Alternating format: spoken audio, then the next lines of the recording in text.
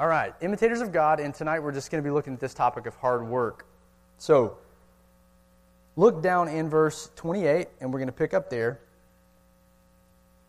Well, let's jump back in verse 25, and we'll end on verse 28 here. Therefore, having put away falsehood, let each one of you speak the truth with his neighbor, for we're members of one another. So really, the first aspect of being imitators of God is being a truth teller, a truthful person characterized by truth, not deceit anymore. Next, verse 26, be angry and do not sin. Do not let the sun go down in your anger, and give no opportunity to the devil. So number 2, that would be restraint and righteous anger. That's actually what we're to cultivate, is a righteous form of anger, and being quick to reconcile. That's the idea, quick to reconcile in the body. If you want more on that, it's online. Verse 28, the next, let the thief no longer steal, but rather let him labor, doing honest work with his own hands, so that he may have something to share with anyone in need. So tonight we're going to look at this topic of hard work. And this verse really unfolds in 2 parts. It's the mandate and the motive. That's what we're calling it, the mandate and the motive. Easy to remember.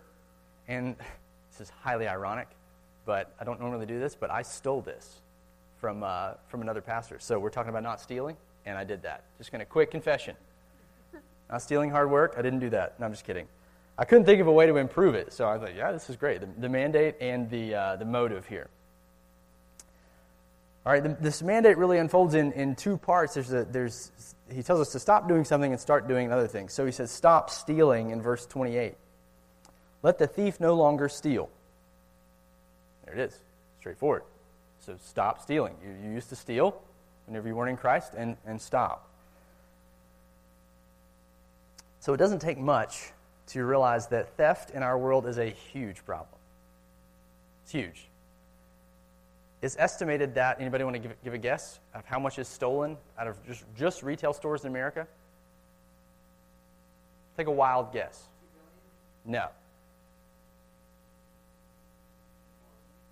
Not that high. 3 trillion. I can't even conceive of that many zeros. Yeah, so it's in between there. $33 billion a year in America of theft from big box stores. Shoplifting. Now, and that stat was even before all the craziness, all the looting and riots and all that stuff. So I'm sure it's just gone up. And as shocking as that is, it was to me too when I saw that stat, it really shouldn't surprise us, because to steal is part of the condition of the old man. It's part of the corrupted Adamic nature. It's what we were. And Paul's telling these Christians and us today that we need to put away stealing, and I think he's envisioning, in Paul's mind, stealing in all its forms. People of the new creation are not supposed to think and act like people of the old order. We're not to take what doesn't belong to us. We don't pilfer, we don't loot, we don't cheat, we definitely don't rob. And in fact, stealing is a characteristic of Satan's realm, not of God's realm. He is described as a thief in John 10:10. Paul says that thieves won't inherit the kingdom of God, 1 Corinthians 6:10. So stealing is a huge deal to God. And that's why Paul gives us this straightforward commandment that we shouldn't do it. But part of the reason for this command, the rationale, is because Paul does know us. He still knows, he understands what's going on in the Christian life. He knows that we're still tempted toward it. And that's because even though we're new creatures in Christ, we're still able to be influenced by the old humanity. Remember, we don't want to have identity confusion. We are new creatures in Christ, but we're still able to be influenced by the old Adamic nature. And Paul knows that stealing is very much part of the old man, and that's not hard to see. In the Mackie household, one of our children, who we won't name, who's our only boy, he has an innate worldview that his sister should not take anything that belongs to him, but that he is free to steal anything that belongs to her. Well, his nature isn't any different than his daddy's old nature, and that's just part of the old sinful nature. Now, you may be thinking, now wait a minute, Clay. I don't steal, and I never have, and I know it's wrong, and I don't do that. So how was theft part of my old humanity? Well, it's important that we understand some of the subtle ways that we're tempted to steal. So I just thought through some of these this week. There's more we could list, I'm sure. But I got a few examples for you up on the screen. Subtle ways we're tempted to steal. We're often tempted to take advantage of the generosity of someone else. To take advantage of the generosity of someone else. The slang for this is freeloading. We've all experienced it. The guy in the group project who doesn't pull his weight, right? And banks on the group to bail him out. If that's you, time to repent. The girl who expects her parents to do everything for her. When we don't pull our weight, when we don't fulfill our responsibilities that God expects of us, we take advantage of the generosity of others. And that's a subtle form of stealing when we do that. And there was a vivid illustration of this in my life as a young Christian. The Lord converted me in my last semester of my freshman year at college. And when I came back to school in the fall as a sophomore, I had this extreme burden. I had loans, and my parents were fielding a lot of my schooling, just the bill for my schooling. They were very generous. But we're like middle-income family. We're not wealthy. And they were having a hard time. And I just remember as a Christian, like as an unbeliever, I didn't care. It was just like that wasn't even on my radar. But as a believer, it like crushed me that my parents were doing that, and it motivated me to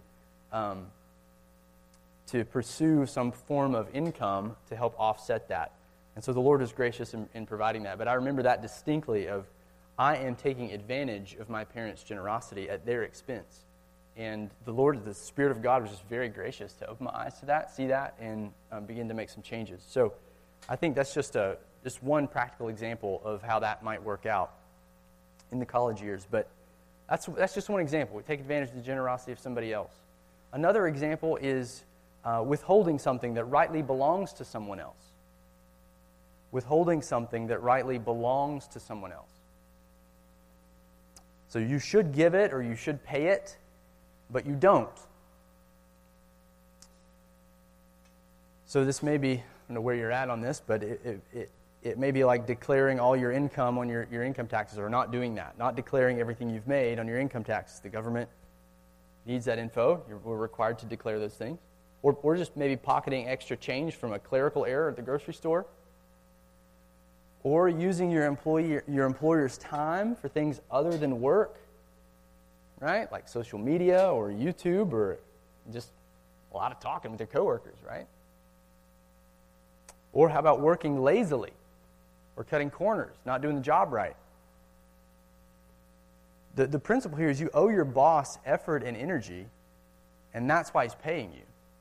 And so if you don't give that effort and energy, then that's a form of a subtle way that we steal from what's rightly owed.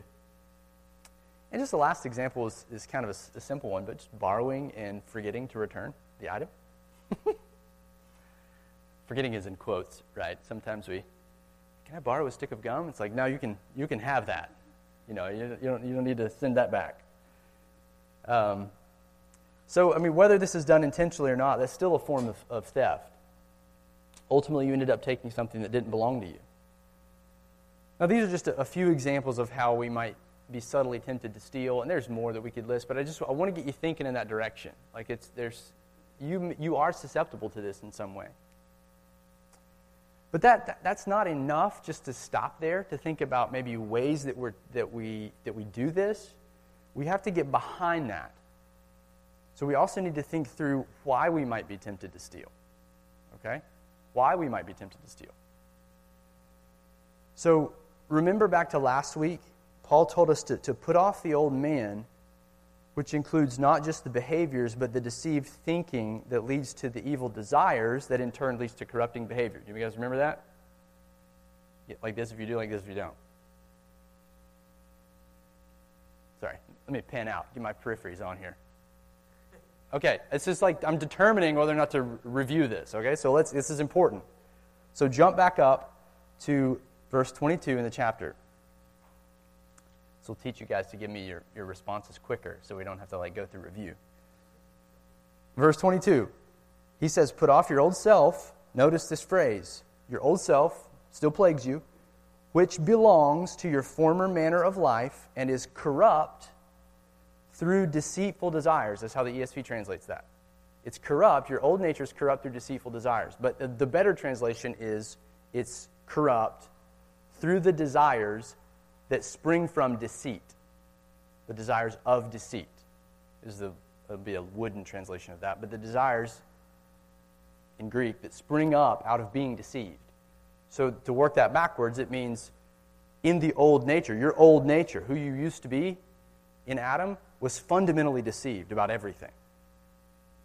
And out of that deception then come desires from your heart that are also out of whack. You love sin. And then that corrupts you. That leads to corruption. So deceit, desires, corruption is the way that unfolds. So it's important then that we don't just think about stop stealing. We got to think about why do we want to steal in the first place? What's going on there in my thinking, in the deceptions, situations that lead to temptation. So let's think about a couple of these. Some of them may be situations. Some of them may be just attitudes in our hearts, and we're just going to try to get under some of these things. Okay? Why might we be tempted to steal? Well, number one, in the Bible, we're in poverty or we're in need. This was kind of a duh moment, but I didn't realize how often the Scriptures talk about this. It's important to know that being poor or in genuine need is a real temptation in Scripture to steal. If you got a bookmark in your Bible, keep it in Ephesians and turn back to Proverbs 6:30.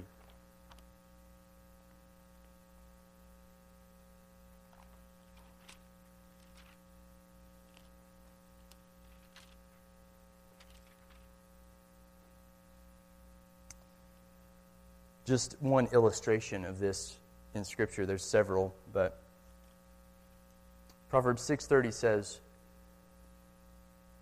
people do not despise a thief if he steals to satisfy his appetite when he's hungry.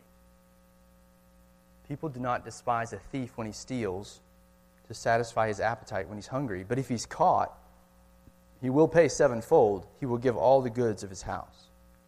So there are consequences, according to this proverb, of stealing. But there's an understandableness, I guess, to it in the proverb. You're hungry, and he steals as a result of that. So it's important to know that poverty is a real temptation to steal in Scripture. But it doesn't justify the stealing. It makes it understandable. We see why that's the case. But there's also lies that are undergirding this. Okay? There's a deceit that's happening in our lives, if we're in this situation, that's undergirding this. The deceit is that God's not going to provide. Or he doesn't care about me. He doesn't see my need. So I have to take matters into my own hands. And I have to steal. But the reality, the truth, that our minds need to be renewed by, is that God does care. And He will provide. And you need to trust Him in that. And of course, we could get into short-term, long-term solutions for this hypothetical person here. But short-term would be seek help from your church. We're going to see this. Seek help from your church for genuine needs. Food, housing, clothing. Not your new pair of jeans that you want necessarily. But yes, there are legitimate needs that the church is here to help. That's a short-term solution. And long-term solution would be learn to get a job. Learn to work hard, in order that you might become someone who can not only meet your own needs, but as we're going to see, be generous and meet the needs of others who might be in the same position in the congregation, that needy position. But more on this as we get going. So all I want you to see is if you're in poverty or you're in need, there's going to be a temptation then to think about shortcutting and getting what you need in an unbiblical way. So flip back over to Ephesians. That's first scenario. Second scenario would be internally we're entitled and resentful. We're entitled, and then we have an entitled attitude, and that lots of times comes out in resentment when we don't get what we want. So something's happened to you, something's happened, and we've been hurt, we've been wronged, whatever situation, and instead of forgiving the offender, we internalize it. Okay? It's not hard to imagine. Then we grow resentful of that individual, or teacher, or boss, or corporation. Eventually, we begin to seethe against that corporation, hate that corporation, or person, or whatever it is. And we begin to justify stealing or pilfering or some other thing. And stealing may even be an act of vengeance or an act of judgment in your mind to sort of vindicate your attitude. So you might begin to think things like, well, they get what's coming to them. This big business has insurance. They'll get repaid. I found out, I was reading an article, this is like the number one reason people give for why they steal from big box stores, is that they feel like they got ripped off somehow, and they're entitled to what they're stealing. They think things like, I'm not going to get repaid for being looked over for this promotion, and I'm just going to take what's mine. So, there's lies all over that. We believe that we're owed something, that we deserve good things. That is a lie. Okay, number one, the only thing I deserve is hell, period, as an image bearer who has rebelled against God, and am fully culpable for that. But then the other lie is when we don't get what we want, or we don't get what we think we deserve, then that proud thinking grows resentful. When I start believing that I can and I should take vengeance into my own hands, I believe the lie that I'm the judge now. So it's my job to execute just judgment, which is a hilarious thought that we can actually be impartial in our renderings of judgment. Think about this, okay? This is a side note. If a judge is involved in the case, guess what the judge has to do? He has to step down from that case because he would not be partial. But when we're sinned against, guess what? We're involved in the case. Like, there's going to be no impartiality happening on our part. So that just off the bat, it's foolish to think that we're going to be able to, give an adequate judgment. The Scriptures say that I'm not the judge, that God is. He's going to deal with every injustice on that final day, and my job is to trust Him, to forgive as I've been forgiven, and defer judgment and be faithful in the moment to whatever He's called me to, whatever actions that would require of me. So, just helping you illustrate this principle of got to get back and think through these lies that we're tempted to believe and how they play out in life. So these are the first two, and then there's a third one that is probably the most common, at least for me. Okay, we're lazy and we're idle. All right, lazy and idle. Another way to say this is we love pleasure and we love to gratify our flesh. And we, on the flip side, we would resent hard work then. Work that's hard is bad. That's what we think.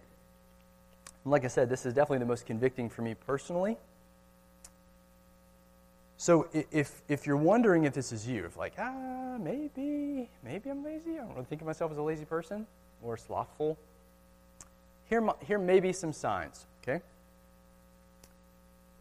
Do you leave things that you're supposed to do undone? When you're working on something, do you do the parts that are easy for you and leave the harder parts out? When you think about work, do you kind of recoil on the inside? Like thinking work is bad and ease is really good? Kind of an internal attitude that you have? When you're trying to do something but it's not easy, do you get discouraged and then quickly give up? Do you like to act like little things are really hard?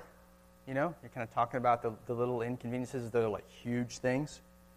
There's a hilarious example of this in Proverbs, by the way. It's the sluggard who complains about having a hard time getting the fork to his mouth. You guys know that. I mean, it's funny for a reason. I mean, it's like convicting, but it's funny. It's like, whoa, that's such a silly illustration. But acting like little things are terribly difficult. That's a characteristic of a sluggard in Proverbs. Do you leave things to the last minute?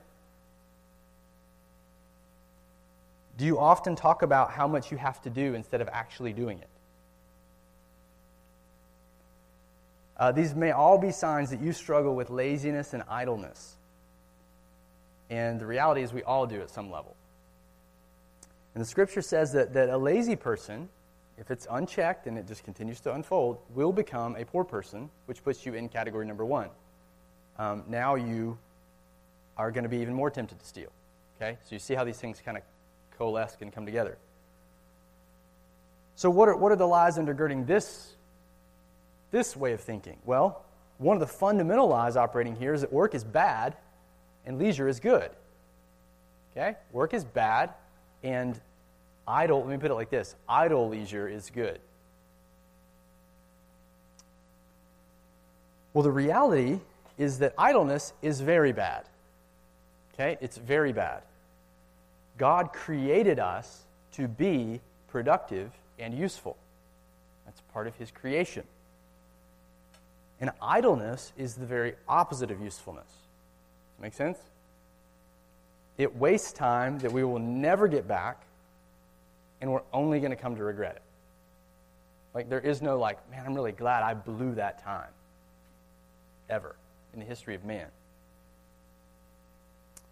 One pastor, old pastor, dead pastor, talks about how all of creation is industrious and it's active. And he said that if we're idle, we are the shame of creation. His words. We are the shame of creation if we're idle. Listen to what he says. This is a direct quote. I'm giving you this because you have to feel my pain in the study. I was pierced by this quote. He said, "All things that are most excellent in creation are most active, and all things that are most unactive are most vile and dead and drossy." You can use that one. Use that word later. Don't. Totally. He says, "Shall the ant, the bee, and every creature be witnesses against you to condemn your sloth?" Whoa. When he was drawing off that passage, go to the ant, you sluggard, observe him, learn from him. So the reality is that we're tempted, we're deceived all the time, right? So the idleness is good. That's great for us. It's really not. You're going to come to regret that. And then on the flip side, work is very good. Work is very good. It's very rewarding and meaningful. Think about this. I mean, this could be like a whole message on the profitability of work, but work is pre-fall. You ever considered that? Like, it happened before the fall. It just got really tough after the fall. I was reading back through that today, just the Genesis 3 account, like sweat coming off your brow, like thorns. I mean, it's a sad picture, and we experience that day in and day out in our various spheres, but it's pre-fall, so it's good. It's very good. And then on the flip side, in the coming kingdom, as we reign with Christ, that's also a form of work. Like, we're gonna be exalted with Christ. The craziest thing in the world is that us as terrorists, one-time terrorists against God's kingdom, God is now exalted, seated with Christ in the heavenlies, and we're going to reign with Him in the coming kingdom. And to the degree that you've been faithful here is the degree that you will be exalted there. That's the parable of the minas.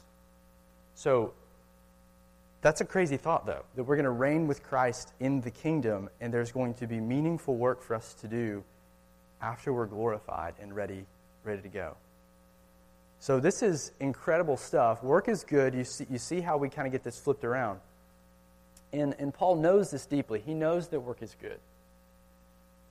Which is why he says next that we should not only stop stealing, but we should start working. Okay? Not only stop stealing, but we got to start working.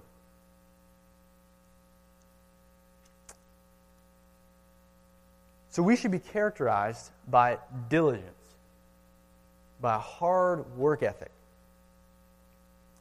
As people of the new creation, as imitators of God, we should be people who stay focused to get the job done with excellence.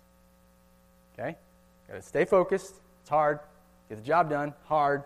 With excellence. Hard. Okay? None of that's easy.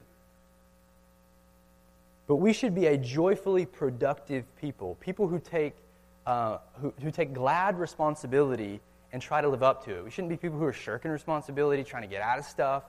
We of all people on earth should be people who take responsibility and try to then live up to that responsibility. So if you think about it, this hard work ethic, this is the way that God works. You can go back. We'll get to there in a minute. Our Lord patterned his work ethic after his Father's. Okay? Think about Jesus. He patterns his work ethic after his Father. He says, when he was critiqued about doing good works on the Sabbath, he said, "My Father is working until now, and I am working." John 5:17. And Jesus was the most productive person. He was the most productive man to have ever lived. At the end of the Gospel of John, John tells us that Jesus did many other things than what John was able to record. And here, quote, he says, "Were every one of them to be written, I suppose that the world itself could not contain the books that would be written." Jesus was productive. And this is the way that God wants his children to work. Not in idleness and laziness. Okay, when I say that, don't think like appropriate leisure. Okay, like God created rest too. And he commands that, and enjoyments of life, and they're the good gifts of God. But that's not our struggle, okay? Can we all be honest about that? Leisure is not our struggle. It's the opposite of our struggle, the hard work. So that's why I'm hammering this right now. The way that God wants his children to work is with joyful labor and productivity. Now, I want to draw out the verb that Paul uses here in this text. He doesn't just command us to work, but to labor hard is the idea. To labor to the point of exhaustion. Work to the point of like, kind of work your fingers to the bone. We have these little sayings in English that we use to get at this idea. And that's what this verb implies. I'm not sure how your translations render this. The ESV says that rather let him labor. They use the word labor. But the verb implies that the work is difficult. It's like it's like an exhausting type work. And I love a lot of things about Paul, but I love his realism, especially about body life and things. You know, there's commands that it's like put up with one another. You know, like in the church, like just put up with one another. It's like, okay, that's pretty accurate. People putting up with me all the time. Like there's just a realism that pervades all of the New Testament authors, but Paul in particular. And I like this. Just it's hard work. And it's not supposed to be easy. Work's not supposed to be easy. We know that. We talked about Genesis 3. The ground is actually cursed, which makes productive work very challenging. Long hours in the library for you guys, or a cubicle, or the difficult customers that come through your store, aching bones at the end of the day, and all poor yields, of whatever your harvest is, or lack thereof. And all of that is expected, though. It's all expected. The ground is cursed. Work is difficult. Yet Paul wants us to consistently and joyfully give it all we've got. He doesn't want us to leave anything back. And that's the idea of this verb to labor. And then he adds another phrase that continues to fill out this meaning here. The ESV says we're to labor doing honest work with his own hands. Doing honest work with his own hands. And this phrase, again, just FYI, honest work, is literally good work. Okay? Good work. It's work that contributes to the good of others. And I'm bringing that out because I think what Paul's doing here is he's deliberately echoing back to chapter 2, verse 10. Back to where he said we've been created in Christ Jesus for good works. Okay? So it's not a verb there, but it's the same two words here. And I think when they translate it honest work, you miss that connection. So the purpose of our salvation, of our new creation in Christ, is that we perform these good works, that we work them out. And Paul's essentially drawing a one-to-one parallel here. This is, working hard is an aspect of those good works that he's created us to walk in. So we can say it like this. He's telling us to fulfill that identity by working good with our own hands, to personally get after doing good in our vocations, in our schools, our workplaces. And do you see how this transforms our vision of productivity? We're not just checking boxes off of our to-do list to feel better about ourselves or to feel like we're somehow in control of our lives. Being productive in the biblical sense means we're doing the most good we possibly can in the life that we've been given for the glory of God. That's biblical productivity.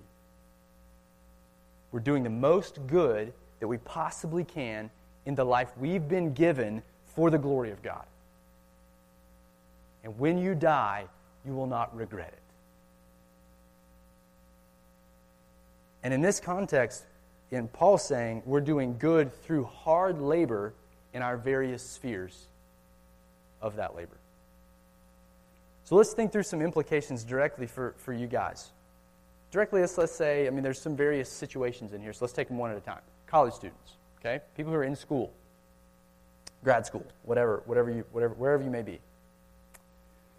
You're in school not simply to get a degree, but to educate and equip yourself for usefulness to Christ. You see that? Whatever sphere you end up in, your goal remains the exact same. Is to work hard to accomplish the most good in that sphere. That's your goal. And that should reign above all the other motivations. Is it important to make money? Yes. Important to provide? Yes. It's a biblical responsibility you have, especially if you're a man, you have a family. You're worse than an unbeliever if you don't, Paul says. But the reigning motivation is that we are to accomplish good in that sphere to the glory of God as people of the new creation. Again, college student, you may need to shore up how you're approaching school and how you're thinking about that. So do you need to cultivate more diligent habits to bring God more glory? So think of it this way. If you had to give an account right now to Christ for how you're approaching school in light of this passage, would you be embarrassed or would you feel pretty good about it? And if you would be embarrassed, what about that would you need to change? So I'm not saying you got to change everything all at once, but just like pick something and begin to work at that by the power of God in Christ. Small baby steps toward more faithfulness. These are hard areas to change. Trust me. I've been at it for a long time. And am woefully humbled by how little change there is in my life. So I get it. Or, student, you may have lots of extra time, okay, that you're just flitting away in idleness. I talk to you, and it doesn't sound like you got a lot of extra time, but there may be a lot of extra time, okay, in reality. You're getting your school done, but you've got some time floating around, so how can you redeem it? How can you maximize eternal reward by doing good? Maybe you need to get a part-time job and earn some money, so we're going to see it, so you can actually be part of being generous in the church. Okay, you can do that as a college student. You know, be able to be that generous, but you can you can have a little to give, right? Especially if you've got a lot of extra time. And if you need a job, let me know. I've got lots of connections in the church. People, you probably see that if you're in the Facebook group. I'm like posting job opportunities all the time. This is like unprecedented, guys. Like this never happens, where there's all these jobs floating around that need to be done. So let me know. Or, you could volunteer for help to help others in meaningful ways. You could serve the church. There's lots of things you could do with that time. So all I'm saying is I want you to think, if you've got time, there's nothing wrong with leisure, okay? And if you're super busy, you may need to kind of carve some time out for leisure, okay? But that's generally not the case. We generally have more time than we realize. So I want you to be thinking strategically about that in light of this verse. So students, okay? Let's think about people who are working right now. Okay, maybe you're done with school, maybe you never went to school. That's fine. But you're working. Well, oftentimes, we find ourselves in a job that we didn't envision we would be in. Whether that's after graduating or it's a filler type job, or maybe you hoped you'd be married by now and you're not, whatever the case. The temptation is to not work hard because it's not what we want to do. You feel that? It's menial, doesn't pay well, or our boss is just a jerk, And I absolutely love this encouragement from the dead pastor, same guy, Richard Baxter. I'll give you his name. Because if the last one was like a sword through your chest, this one will be nice. This will be better, okay? I can't improve on this, so I'm just going to read it. He says, if you are called to the poorest, laborious calling, do not carnally murmur at it, because it's wearisome to the flesh, and don't imagine that God accepts the less of your work and you, just because it's menial work. But cheerfully follow it, and make it the matter of your pleasure and joy that you are still in the Heavenly Master's service, though it be about the lowest things. And that He who knows what is best for you has chosen this for your good, and tests and values your obedience to Him all the more by how much the meaner work you stoop to at His command. Isn't that good? Especially that last phrase. He's chosen this for your good and tests and values your obedience to Him all the more by how much the meaner work you stoop to at His command. Meaning the worse the work, the humbler the work, the lower work on the totem pole, as you obey Him and stoop to that, like that brings Him pleasure. And He's testing your obedience and He's valuing it. The God of the universe, in that moment where you're doing that menial task, cleaning that toilet, sweeping that floor, whatever you're doing, He's there. That's a sweet, sweet perspective. So those are just one implication for folks who are working. And then just one quick thought for our ladies.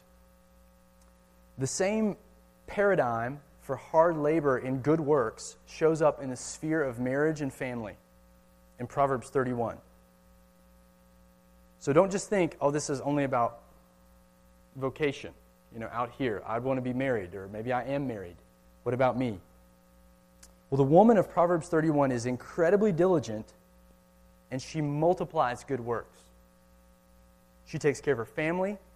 She increases the wealth of her family. She enriches the wisdom of her husband. She helps the needy that are around her, all from her hard work as a wife and a mother.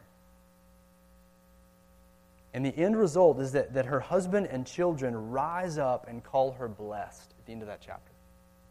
So if God grants you a husband and a family one day, the same diligence that you're cultivating now, the same hard work in whatever sphere you're in, it can be applied there, will be applied there, and your family would be the better for it. So that's the mandate, okay, is to work hard. Start working, I think is the way it's up there, yep. Stop stealing, start working. But the text doesn't end there, actually. Paul goes on to tell us why. He gives us the motive next. The motive. Look in verse 28. Let the thief no longer steal, but rather let him labor, doing honest work with his own hands. Why? So that he may have something to share with anyone in need. So that he may have something to share with anyone in need. So instead of being perpetually in need and selfishly taking, we should be people that are positioned to be generous. That's what this text is saying. Generosity is one of the major motivations that should drive us to work hard. That's the way you could put that. And our motivations matter. We may find ourselves working hard, but motivated by completely sinful desires. Here are some common sinful motivations that cause us to work hard. Okay? The love of pleasure. We work hard to make money so that we can enjoy the weekend or enjoy our free time. We want money so that we can spend it on ourselves. Now, like I said, the Bible certainly gives us a category for enjoying God's good gifts and even using our resources to obtain them for ourselves and the ones we love. But when your hard work is dominated by this desire, that's when we know it's gone astray. Again, a lot more we could say on this, just touching on it, just putting it on your radar. The love of pleasure could be a reigning motivation for you to work hard. Or maybe it's just the opposite for you. You don't want to blow your money on pleasure. You see that's dumb, okay? Because you got to work hard for your money. So instead, you're anxious about the future, what might happen. So you want to hoard it all. You want to save, and you invest everything that's left over at the end of the month into your investment account, or whatever it is. Some of you are like, what's an investment account? We'll talk about that later, okay? And again, there's definitely a biblical category for this. It's called wisdom and provision, prudence. You're saving up for unforeseen expenses, for retirement. I know, you can even think about that now, right? So you won't be a burden on your children or loved ones, etc. But what I'm talking about, this goes beyond this mere desire to save in wisdom. This is an anxious desire to be fully secure in yourself. An anxious desire to be fully secure in yourself. You don't like the risk of having to trust God to provide for your needs, so you seek to fully provide for yourself, or at least you think you are. The scriptures are so clear to just like unravel that whole thing. It's like it can be gone in an instant, the Lord says. So it's foolish to put our hope there. But that's what we want to do. But here's the catch. You never have enough. Like, there's never enough in the bank account. So what's the antidote? Well, Paul says it right here in our text. It's generosity. Generosity. Sharing what you have with others. It doesn't mean not saving. It doesn't mean not enjoying. In fact, I would argue that you should do both as you're able. You should enjoy and save. But what's most important, more than saving, more than enjoying, and what should be our driving motivation is to be able to share the fruit of our hard work, to provide not just for ourselves, but also for the legitimate needs within the body of Christ to advance kingdom work. That should be the reigning motivation of why you go in and you clock in to work hard. And that's why Paul uses the verb he does in this verse. He doesn't envision you working hard so that you can just give it all away to the church. That's not the reality. He says share, right? He doesn't say give it all. Share. Share what you have. He envisions you working hard so that you have something to share, something extra to give. And that we could look at biblical principles for giving. We're not going to do that. We're already way over, okay? So that's the concept here. So this is modeled beautifully in the early church. It's this church in Macedonia even gave, they were poor.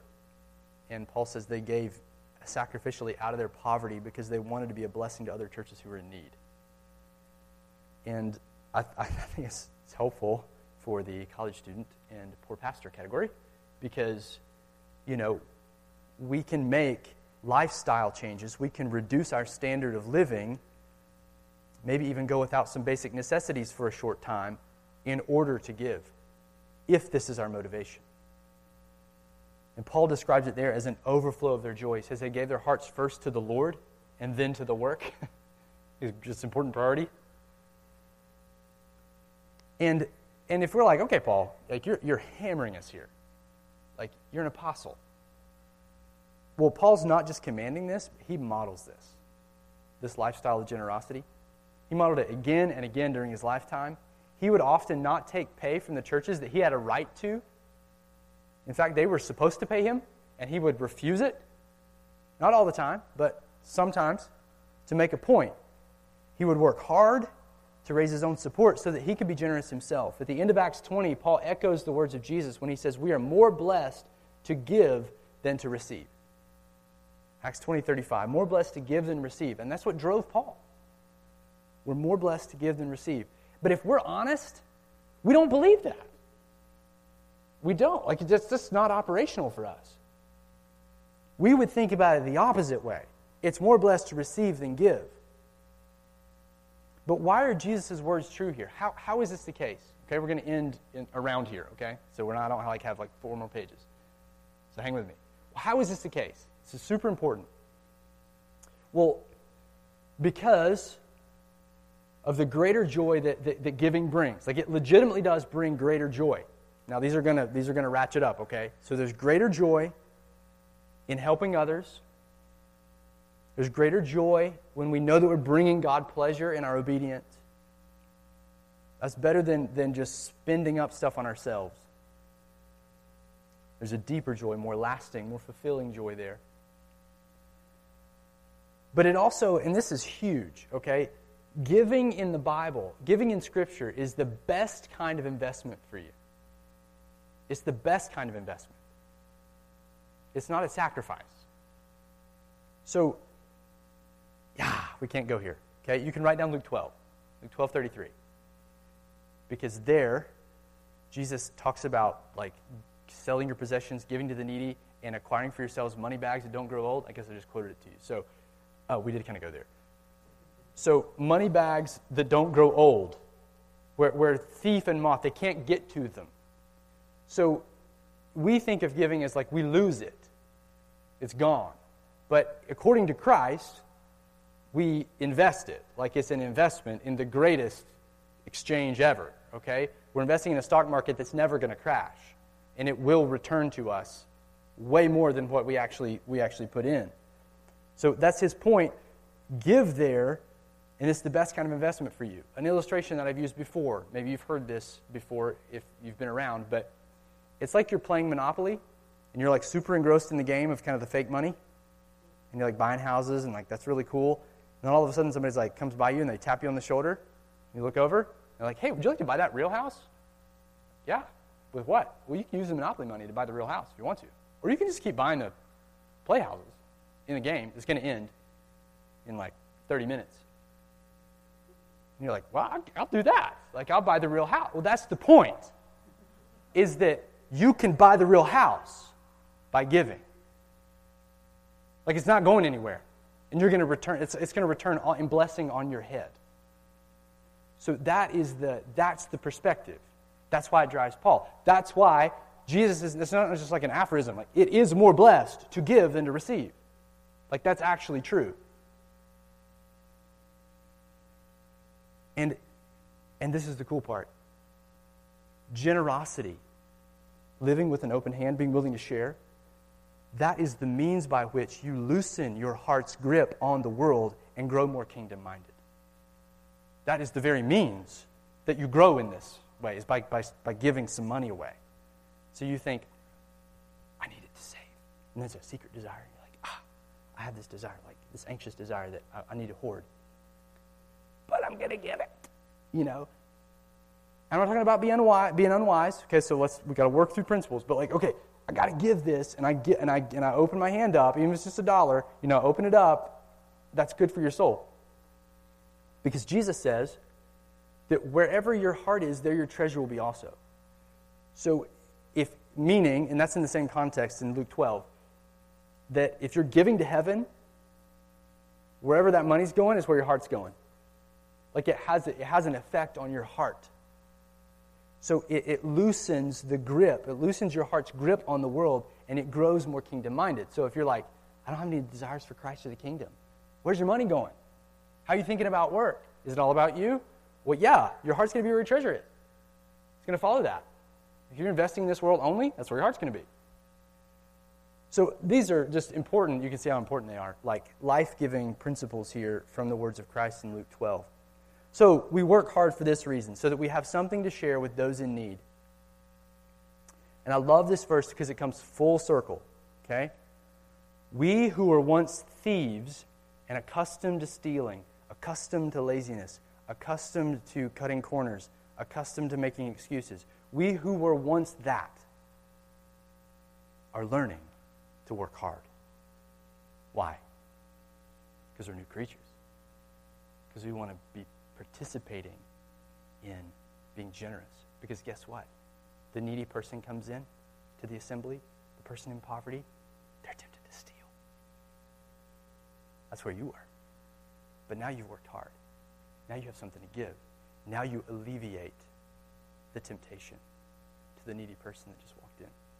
Isn't that a cool full circle in like God's redemptive plan? And what he's doing here? It is.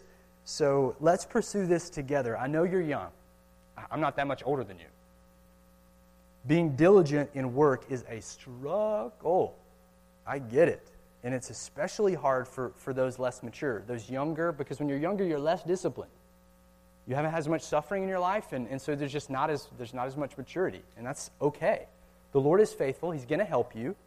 It's a slow process, but we're here to help, and we need each other in this area. So remember that God can do far more in you, Paul says in Ephesians, than you would ever dare to dream or imagine because of the power that's at work within you by His grace.